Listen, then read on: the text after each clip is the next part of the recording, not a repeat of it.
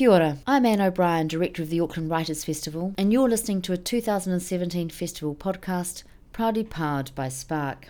Described as radical and gossipy when published 20 years ago, writer and critic Chris Kraus's novel I Love Dick, set in New Zealand and New York, has turned out to have enduring clout, netting fans such as Lena Dunham with its confessional format and its interrogation of misogyny. The book is now a television pilot directed by Emmy winner Jill Soloway, and its success has also prompted the re-release of another Kraus novel, Torpor, described by Slate as resisting the cult of relentless positivity by cultivating a much-needed counter-aesthetics of despair. Kraus speaks with Kevin Rabelais about who gets to speak and why in a session supported by the New Zealand Contemporary Art Trust. We hope you enjoy this podcast. Hey. Good afternoon, and welcome to this session of the Auckland Writers' Festival, I Love Dick. My name is Kevin Rabelais, and it's my pleasure to be here today with you and our distinguished guest, Chris Kraus. Thank you. Before we begin, I'd like to remind you to please double-check that your phones are turned off, and while the festival encourages you to share Auckland Writers' Festival activities on social media, please do so with consideration for your fellow audience members. I would like to acknowledge the support of the New Zealand Contemporary Art Trust for Chris Kraus's visit to New Zealand. We will keep time at the end for questions from the audience. Journalist, artist, filmmaker, performance artist, organizer of the Chance event, which brought together 600 participants to investigate the meaning of chance at Whiskey Pete's Casino in Nevada. And of course, influential novelist, Chris Kraus has juggled many careers. Her work continues to challenge and defy expectations. And all of this makes it difficult to pigeonhole her as a writer. And her work, for that reason, is all the more exciting.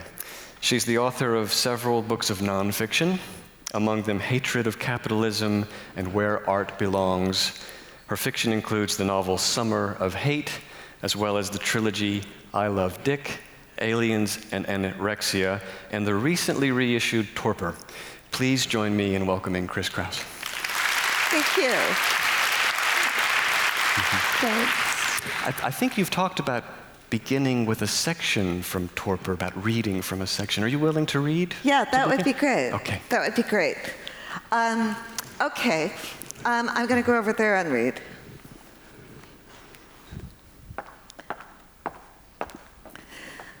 So I guess I need to give you a little bit of backstory here, because I'm not going to begin at the beginning. The couple, Jerome and Sylvie, have been on a road trip around Eastern Europe, ostensibly, she thinks, to adopt a Romanian orphan, but really, in his mind, to see Eastern Europe one more time. It's 1 year after the fall of the Berlin Wall, and he wants to have one last look at Europe. The big backstory is that he's a child survivor of the Holocaust, and this has kind of colored everything about their couple and their life together. And just before the scene that I'm going to read, they have a huge blowout fight where all of the kind of repressed antagonisms between the couple come to the fore, and then the inevitable kind of couple reconciliation. And they're somewhere in a place called Coravoci, and they wake up in a cabin, and there's daisies all over the field. And I'll pick up from there. The characters' names are Jerome and Sylvie. Coravoci seems to be a market town for the surrounding farmland. Underneath a summer sky, 19th century rural archetypes drive shiny Renault Clios to transact their business. The butcher and the baker, the pharmacist and the notary, all set up in pastel stuccoed buildings grouped around the village square. Dirty and road-weary, Sylvie and Jerome park and walk around in search of coffee. Holding Lily, I'm sorry, I forgot, the most important character really in the book is the couple's dog, a long-haired miniature dachshund named Lily. Holding Lily in her arms, Sylvie imagines Thomas Hardy's classic novel, Michael Henchard with his wife Susan and their baby, wearily approaching Weydon. Hopefully a happier fate awaits Jerome and Sylvie here. They find an old-fashioned tobacco in order to espressos. Lily curls up beneath the bar at Sylvie's feet, and no one seems to mind. Next door, there's a bakery. Jerome goes out, buys 6 fresh rolls. Augsburg and Romania both seem a long way off. They order 2 more cups of coffee and relax. As they're sharing the 3rd roll, Sylvie looks out the plate glass window and sees a woman passing by with a small dog. Incredibly, the woman's dog is practically identical to Lily. They've never seen a dog before with Lily's unique breed proportions, the sensitive dachshund face, the long cocker legs, the silky reddish coat, the floppy ears. She tugs on Jerome's sleeve and points, and yes, Jerome agrees, there's Lily's twin. Swooping Lily up, they rush outside to introduce her to her Coravacci cousin, but by the time they reach the sidewalk, the woman and her dog are halfway down the road. They decide to take a walk. Perhaps they'll find a butcher shop and buy a bone for Lily. Jerome clips Lily's leash onto her collar and takes Sylvie's hand. As they walk around the central square, they notice Coravacci's stuccoed houses changed to stone. It's like the Breton countryside, with its web of piétons and walkways winding through snug villages with scalloped slate on gambrel roofs. Tea roses blossom wildly behind wrought iron gates and rough stone walls. They'd been to Brittany 6 years ago. It was the first trip to France they'd taken with their dog. Sylvie tugs on Lily's leash, remember? But now her spine is stiff with age. She has difficulty walking. Jerome scoops her up. Sylvie gives the dog a little kiss and looks up at Jerome. Double snout, remember? Jerome raises Lily's small, thin body towards his lips and plants a kiss on one side of her muzzle, while Sylvie leans in to kiss the other. Their heads meet above the top of Lily's nose. They walk until they reach the country. Barns replace garages, tidy gardens turn into split-railed yards. 2 dogs wander past them on the road. The lead dog is a German Shepherd mix. He's followed by a small red dog that looks astonishingly like Lily, and like the woman's dog they saw at the tobacco. What kind of strange coincidence was happening here? At home, Lily's mix was utterly unique, but here she seemed to be part of an entire breed. Was Coravacci her ancestral home? Jerome sets her down and props her up on her hind legs so she can get a better look. Midor, he calls out to the other dogs. Come and meet your cousin. Lily bares her few remaining teeth and growls as the 2 dogs lope past her down the road. Sylvie reaches for Jerome. What if Lily had a child, she wonders. For the first time since arriving in Berlin, she is gripped by an enthusiasm that floods through him with her gaze. Well, yes, of course she knows that it's impossible for Lily to have an actual child or puppy. She'd been spayed before she left the pound. At 13, she was less biologically equipped for motherhood than Sylvie. But then the epiphany that visited Sylvie all those months ago at Dear Leap Past returns as a reprise. Because, of course, they could adopt a puppy. This concept moves her practically to tears. Consciousness moves ever forward. She forgets about Romania, the nylon zipper bag, the child. Yes, Jerome blissfully agrees. We can try to find a puppy. Sylvie forces back a sniffle, and Jerome's blue eyes fill with tears. The subtext of their many fights is suddenly on the table. When Lily dies, there will be very little left between them. Without her, there'll be no audience for their routines, no happiness except Jerome's for Sylvie to lament and engineer. But if Lily had a puppy, if Lily raised and trained the dog herself in her remaining twilight years, there would be a bridge between their history and the future. Lily's sufferings, her sensitivity, would not have been wasted. With this canine continuity, everything that happened to them up to this point would be redeemed. A small but neatly fashioned kennel loomed to Jerome's right, just up the road. Built like a breezeway in between a ranch-style house and its garage, the kennel was a slab of poured cement surrounded by a chain-link fence. Behind the fence, 2 full-grown replicants of Lily jumped up on their hind legs and barked, as if to guard their litter of some 6 or 7 puppies. At 10 weeks old, the red-haired puppies looked like little lilies. Bravely, Jerome walks up the driveway to the kennel, holding Lily in his arms. Her Slavic cousins growl and bark. Lily's long ears tremble. She's scared, but she knows she's safe in Jerome's arms. But then a man comes out the front door and speaks to them in rapid Czech, or was the language now Slovenskan? He's in his early 60s, lean with a straw hat. Perhaps he's a retired farmer.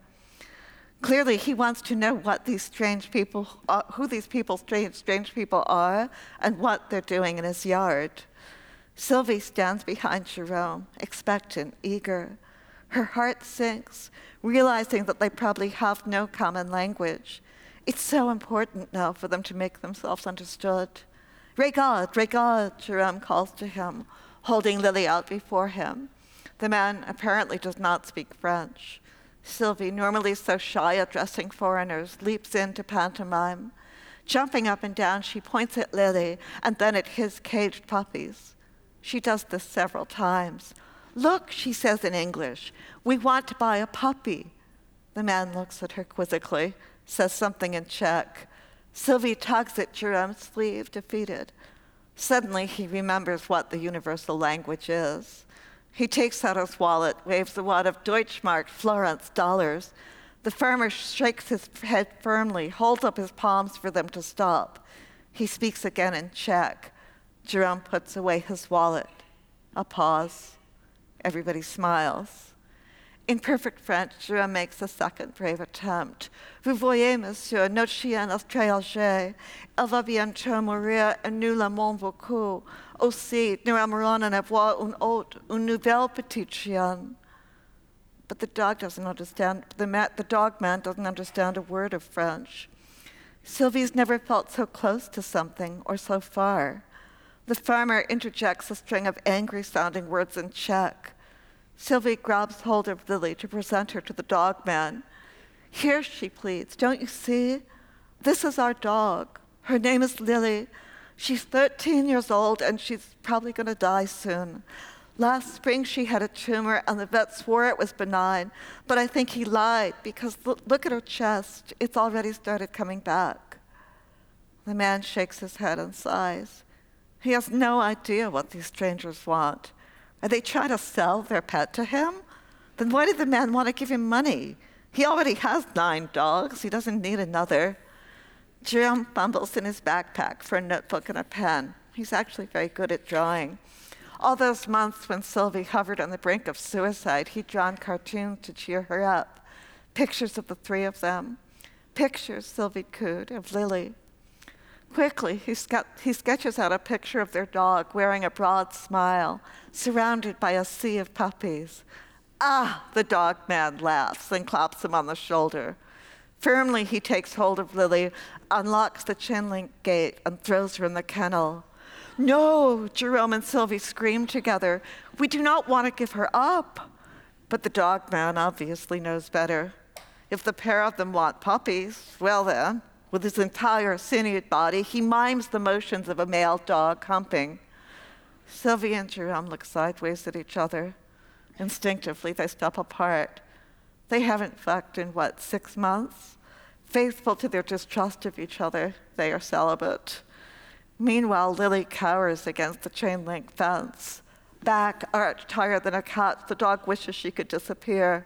When the Slovakian male comes up and sniffs underneath her tail, she lunges out and bites him. Clearly, this is not going as well as anybody planned. Tactfully, the 3 avert their eyes to give the dogs some privacy. When they finally turn back to see what's happening in the kennel, the dogs are doing everything except for fucking. They sniff and growl, they lick and bite. Lily rolls onto her back, but the Slovenskan male is bored by her submission. Nose in the air, he trots back across the cement kennel to his mate, who has observed the whole performance patiently. Sylvie is humiliated, shamed by her dog's sexual dysfunction. She's forgotten how impossible it was for Lily to get pregnant. She's forgotten what they really wanted was to buy a puppy. The idea that they could just stride into Slovenska and grab a little foreign dog seems silly. The dog man steps into the cage and hands Lily back. Chastened, Jerome clips on her leash. They thank the man, and the 3 of them return to town. They'll be in Hungary that night.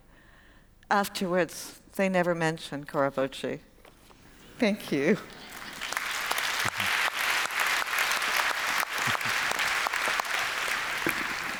Hi.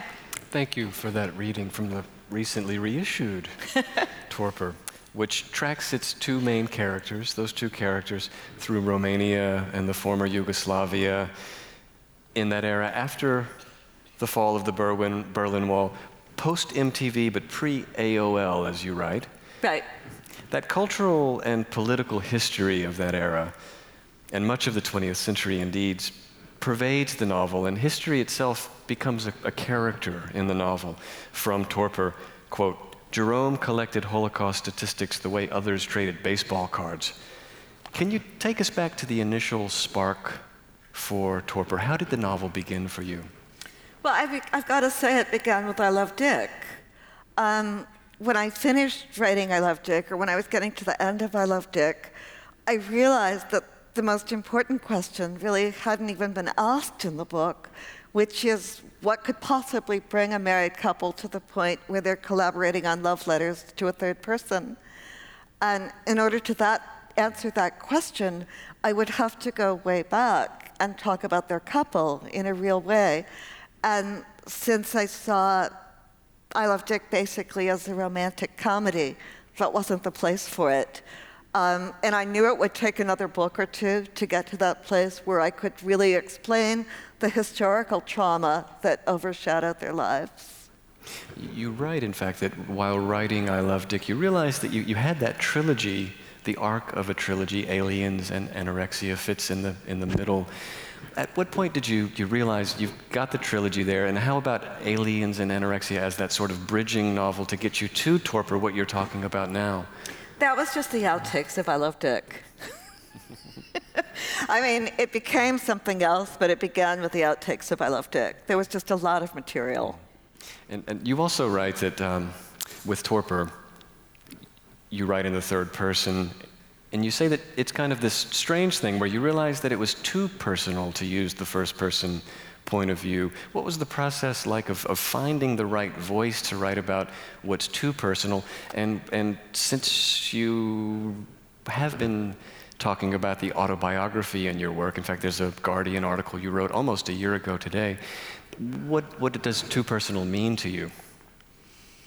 Well, I mean, obviously, Torpor is a much more personal book because it has to do with the real feelings and lives and histories of those characters and their place in time. I Love Dick, the two characters could be almost anyone. I mean, you've got the college professor, you've got the ingenue. They're almost like Commedia dell'arte stock characters. Torpor goes a lot deeper. It's also a comedy, but it's a very dark comedy. And it took me a long time to find the right place to write it from, to find the right pitch. Definitely. I mean, it began as little short paragraphs, and I had a whole collection of them, and I just thought, what? I'm not Lydia Davis.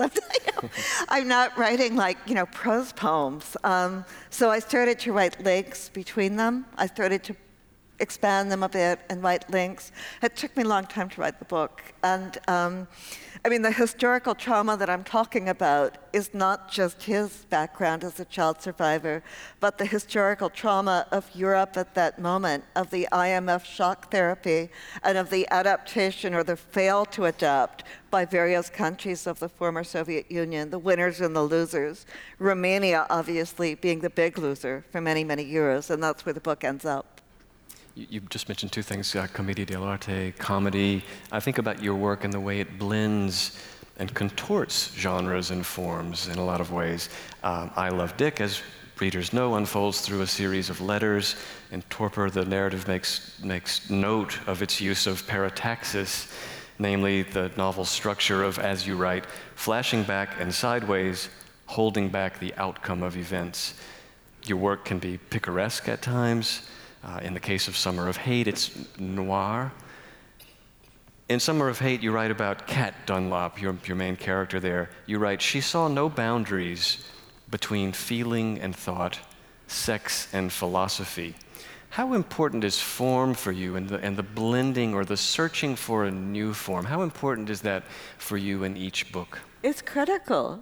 I mean, I think it's why I've written relatively few books, because it takes a long time. Each book requires a different form. And it takes a long time to find out what the form is going to be. You know, that's the kind of painful, murky part, kind of stumbling around in the dark. Once you find the form, then you can write the book. But it's different, as you say, from book to book. Can you talk about one of the books in particular, finding the form for I Love Dick? At what point when thinking about that book and planning or mapping that book, at what point did you have the form of the letters? Well, there were two parts to it. I mean, the letters, completely naive. I edited them, but I didn't change them very much. The letters were written as letters. They were given or sent or not given or sent, exactly as it says in the book. And that went on for several months. But 2.5 years later, when I realized it was a book, I rented a cabin out in the desert, and I took these folders and folders with me. And I started to write the third-person narration, you know, Chris and Sylvain, turning them into characters, and, you know, describing the letters as evidence and the whole book as a case study. So at that point, I knew that I was writing a comedy, you know, sort of in the vein of Liaisons Dangereuses, Marivaux, kind of like a kind of high intellectual sex comedy. Writing that comedy, high intellectual sex comedy, I mentioned that Guardian article where you write everything that happens in it happened first in life, but that doesn't mean that it's a memoir. This is not the only novel of yours that breaks boundaries, of course, but what did you think about, or what does fiction allow you, if everything that happens in the book happened in real life, as you tell us, what does fiction allow you that the memoir doesn't? Why a novel? The term memoir never occurred to me.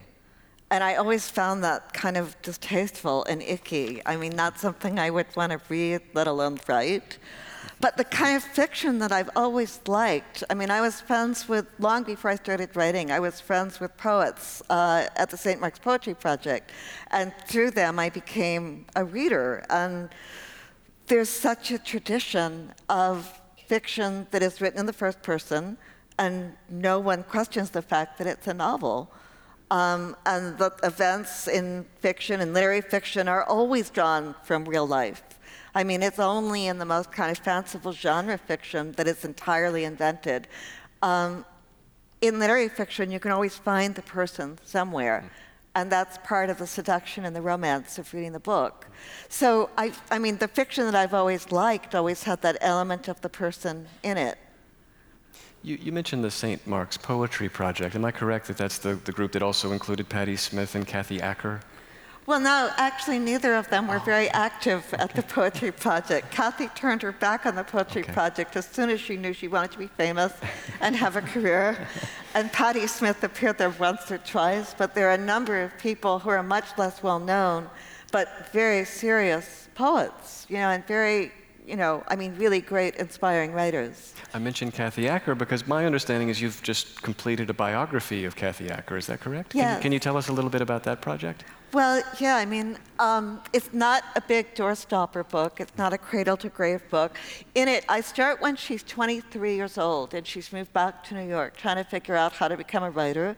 Somebody told me once that you can tell what kind of biography it's going to be by where it starts. So a lot of them start with the childhood, right? The birth, the parents' professions, the grandparents' professions, and those are usually going to be more of a psychological biography. I was much more concerned to write a career biography, how she became a writer, how she became the writer that she was, and as a writer, to really get inside her work and figure out how she was an incredibly inventive and innovative writer in her early work, and she really did discover something new. And I wanted to kind of get inside that and figure that out. Stepping back to Torpor for a moment, you write in Torpor that to organize events sequentially is to take away their power. And this makes me think of your earlier background as a filmmaker and the editing involved in filmmaking.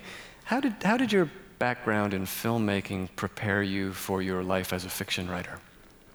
I don't know if it did or not, except that when I started writing, I would always pull the blinds down and make sure that the room was very dark. And I always saw writing as kind of as if I was transcribing a movie. What sparked that initial interest in film to begin with? What sparked that interest? Well, because I mean, it was a very kind of circuitous path. I went to New York to study acting, and that didn't work out. And it was suggested that I was too analytical to ever be an actor, and I ought to think about filmmaking or directing. So I made 8 or 9 films, and finally a feature film in New Zealand, Gravity and Grace, and that clearly didn't work out so well either. And that was when I began writing. Although I gotta say, Gravity and Grace has been shown more in the last decade than it ever was after it was made. And I do think that if it had been a successful film in those terms 20 years ago, no one would be interested in it now. I mean, the very things that made it difficult and unlikable at the time that it was made make it really appealing to people now. That film plays a very important role in Aliens and Anorexia, which weaves reflections on the life of the philosopher Simone Weil with the production of that feature film, Gravity and Grace. Can you take us through the process of discovering the arc and structure of that novel, of taking philosophy, and as you often do, theory, and combining it with your characters, so theory and fiction? At what point did you realize that those what seemingly diametrically opposite fields could work for you in a novel? Because it was all in my head, right? I mean, I was just very naive, and I thought, well, writing is giving a report on what's in my head. And that happened to be my concerns, what I was thinking about. I was deeply touched by reading Simone Weil's work. Basically, I learned how to read French so that I could read her books before they'd been translated. She spoke to me in a way that Kathy Acker's early work spoke to me, as if you'd written it yourself, that sort of deep voice that makes you completely cannibalize somebody's work. But how I found the form for Aliens, I was very lucky, because if I hadn't have started having this online BDSM relationship with a New Zealand producer, who will remain nameless, who was shooting a big budget film in Namibia, if we hadn't started having an online affair while I was writing the book, it would have been a pretty kind of straightforward scholarly academic treatment of Simone Weil. But the irony that I was sort of working with bits of memory about this incredibly failed film in New Zealand, and this guy who I'd probably crossed with at parties in Wellington was making this humongous movie with movie stars, it was too great an irony to leave out of the book. And so that became a through line. Our email correspondence became a through line to the book, and I wrote it in real time, which was very important. It's happening now, I'm thinking this now, he called, now I'm sleeping, now I'm doing, in the present tense. And the present tense animated it in a way that it wouldn't have been if I was just kind of writing in a more scholarly way about Simone Weil. I Love Dick, of course, has had multiple lives, and it's got a completely new life as well. Before we talk about that, would you please read a passage from I Love Dick for us? Sure. Do we have time? Yes, I believe we do. Okay, perfect. Okay. Then I will. Thank you. Okay.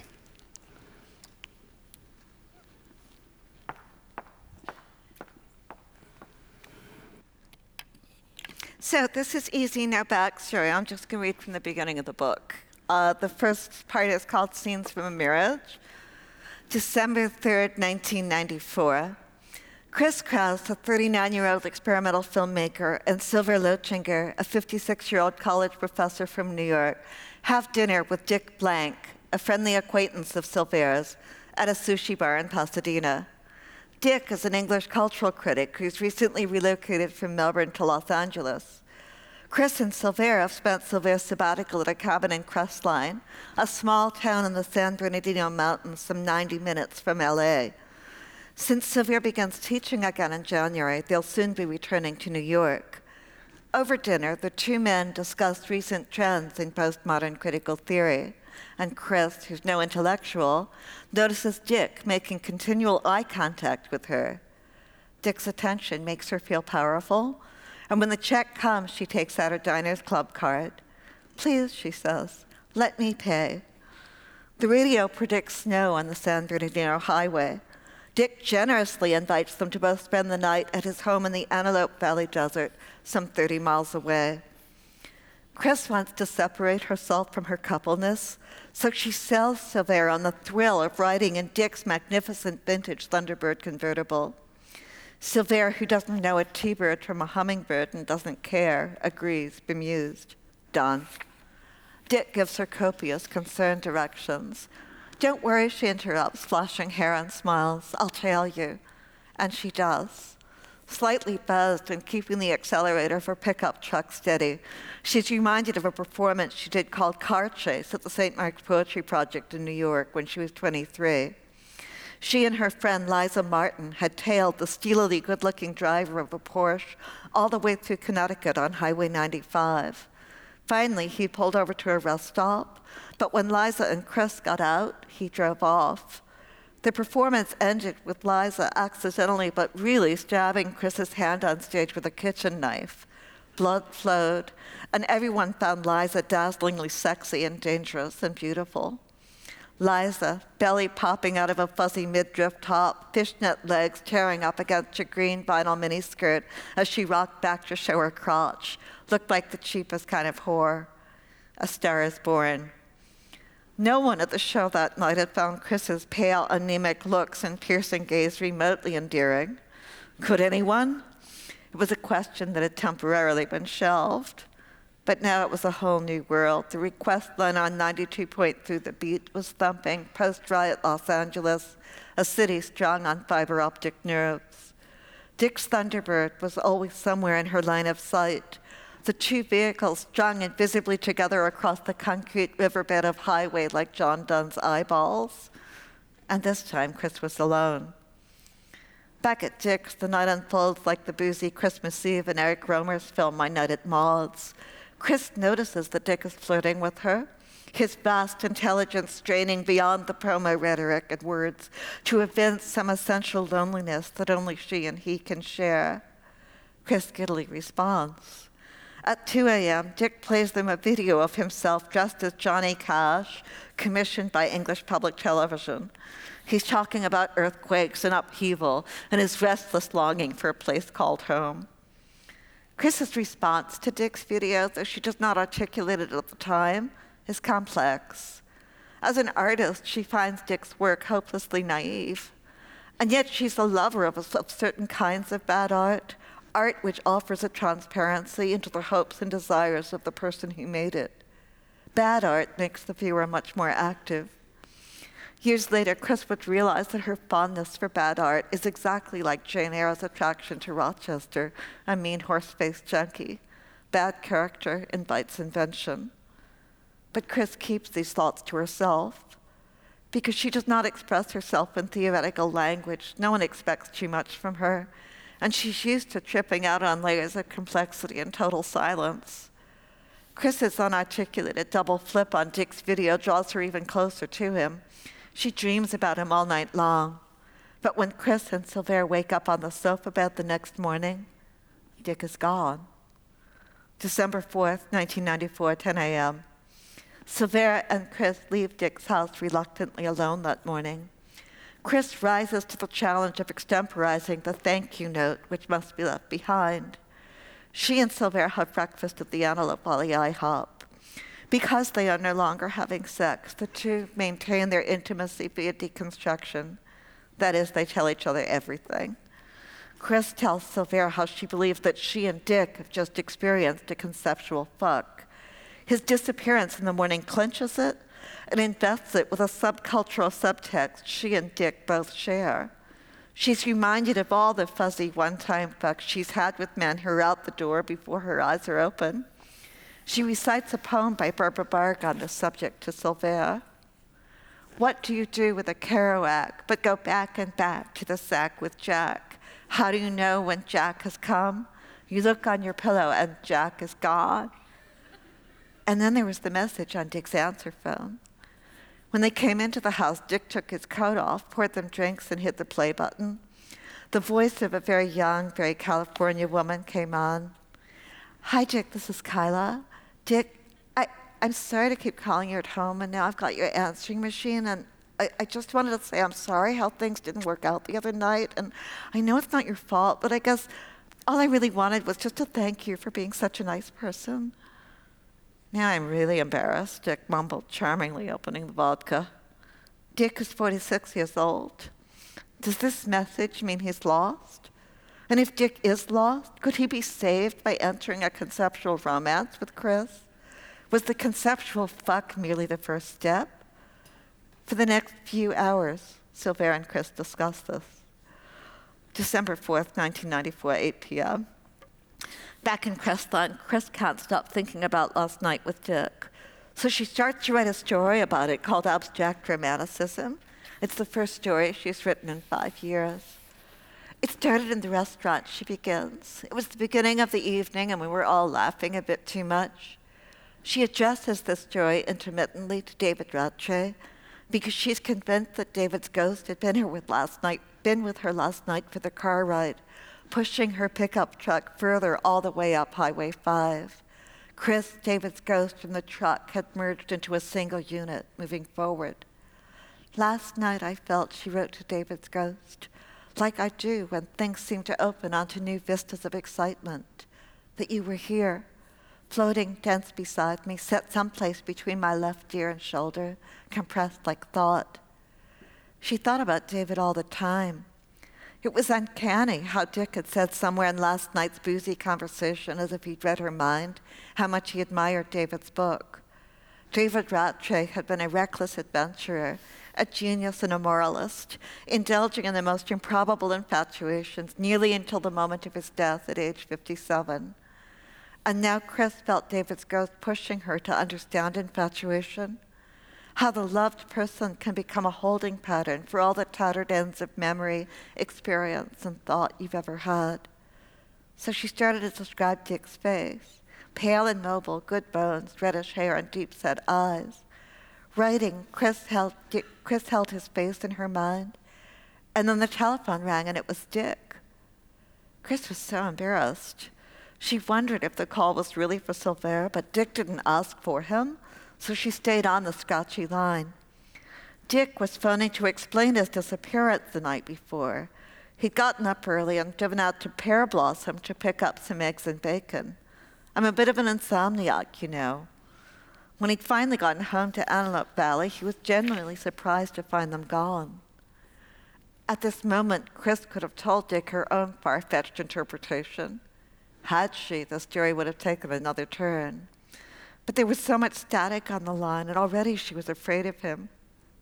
She feverishly considered proposing another meeting, but didn't, and then Dick got off the phone. Chris stood in her makeshift office, sweating. Then she ran upstairs to find Silvera. December 5th, 1994. Alone in Crestline, Silvera and Chris spent most of last night, Sunday, and this morning, Monday, talking about Dick's 3-minute call. Why does Silvera entertain this? It could be that for the first time since last summer, Chris seems animated and alive, and since he loves her, Silvera can't bear to see her sad. It could be he's reached an impasse with the book he's writing on modernism and the Holocaust, and dreads returning next month to his teaching job. It could be that he's perverse. December 6th to 8th, 1994. Tuesday, Wednesday, Thursday of this week pass unrecorded, blurred. If memory serves, Tuesday that term was the day Chris Kraus and Silver Lochinger spent in Pasadena, teaching at Art Center College of Design. Shall we attempt a reconstruction? They get up at 8, drive down the hill from Crestline, grab coffee in San Bernardino, hop on the 215 to the 10 and drive for 90 minutes, hitting LA just after traffic. It's likely they talked about Dick for most of the ride. However, since they plan to move out of Crestline in just 10 days on December 14th, Silvera to Paris for the holidays, Chris to New York, they must have also briefly talked logistics. A restless longing, driving through Fontana and Pomona, through a landscape that meant nothing, with an inconclusive future looming. While Silvera lectured on post-structuralism, Chris drove out to Hollywood to pick up some publicity photos for her film and shop for cheese at Trader Joe's. Then they drove back out to Crestline, winding up the mountain through darkness and thick fog. Wednesday and Thursday disappear. It's obvious that Chris's new film isn't going to go very far. What will she do next? Her first experience in art had been as a participant in some druggy psychodramas of the 70s.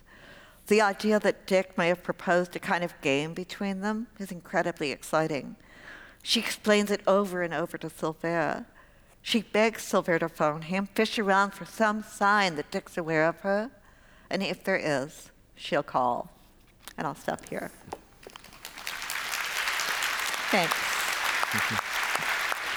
Chris Kraus. Thank you. That novel has, of course, had many lives, and I think of one of those lives where it was sort of carried around as a cult classic in the Semiotext edition, the publisher that you helped found, and then it's got this new life as a very popular novel, and then suddenly the television series as well, which you just reminded me is, for the television series, there's an all-women's writing room for the series. Could you tell us a little bit about that and about your involvement with the series? Well, I totally support the show, and I think Jill Soloway and her crew have done an amazing job, but I wasn't involved in any hands-on way. I wanted to work on my own work and write another book, but she did. I think it's the first ever all-women's writing room. The women there who I've met say that often they're the only woman in the writer's room. So that's huge. And most of the episodes in the first series were directed by really outstanding female directors of mostly independent film. So it's a breakthrough in so many ways. I mean, the boundaries of how close television can come to the aesthetics of independent filmmaking, that's just one of them.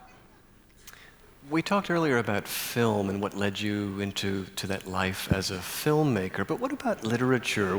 At what point did you realize you wanted to stop the filmmaking and to start writing and to writing fiction? Well, I mean, exactly as it says in I Love Dick, when I started writing to Dick. I didn't know I was writing a book. I just knew that I had things that I needed to talk about, and I hadn't been able to talk about them before without an addressee, someone who I believed was listening. So, however improbable it was as a romance, by holding this person, this crush in my mind, and positing him as the perfect listener, I found that I was able to talk about all kinds of things. And as soon as I started writing, well, very quickly in the book, he's replaced. It becomes Dear Diary. Dear Dick becomes Dear Diary.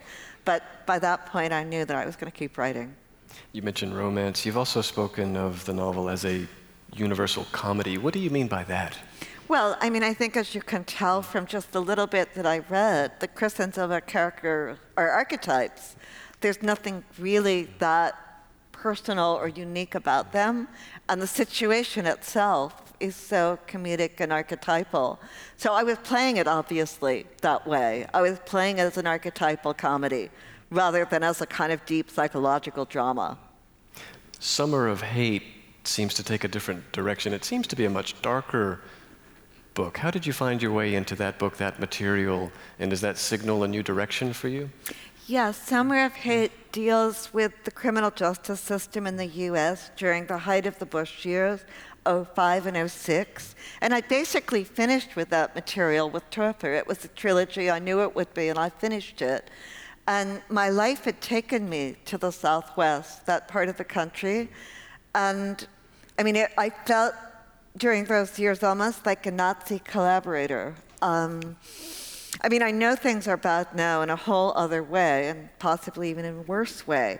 But at that time, no one was talking about what was happening. You know, terror suspects were being rounded up all over the country. An artist, Steve Kurtz, was arrested on charges of bioterrorism, and his life was virtually ruined. I was in the art world and writing for all the art magazines. No one was talking about it. They were publishing articles about the Situationists, you know, the political. Anything European and 30 years old was fine. Anything American, not worth talking about. So I really wanted to kind of dive into the heart of what was happening in the middle of the country. You've talked about some of your lives as an artist, as a filmmaker, as a novelist, but you also have a life as a New Zealander. You moved here with your family when you were 14, went to Victoria University in Wellington, were a journalist for several years before you moved to New York, where you were born. You moved back when you were 21. When you moved back to New York at that age, after spending the 6-7 years in New Zealand, what did you miss about New Zealand? What did you miss about being here?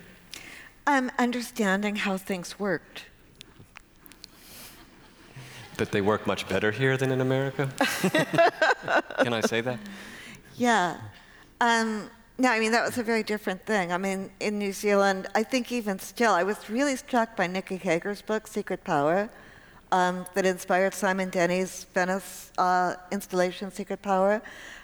Because even still, I mean, now, 2 or 3 decades later, Nikki Hager proved that it was possible to make a decision tree and to trace things back, who was responsible, there's a cause and effect.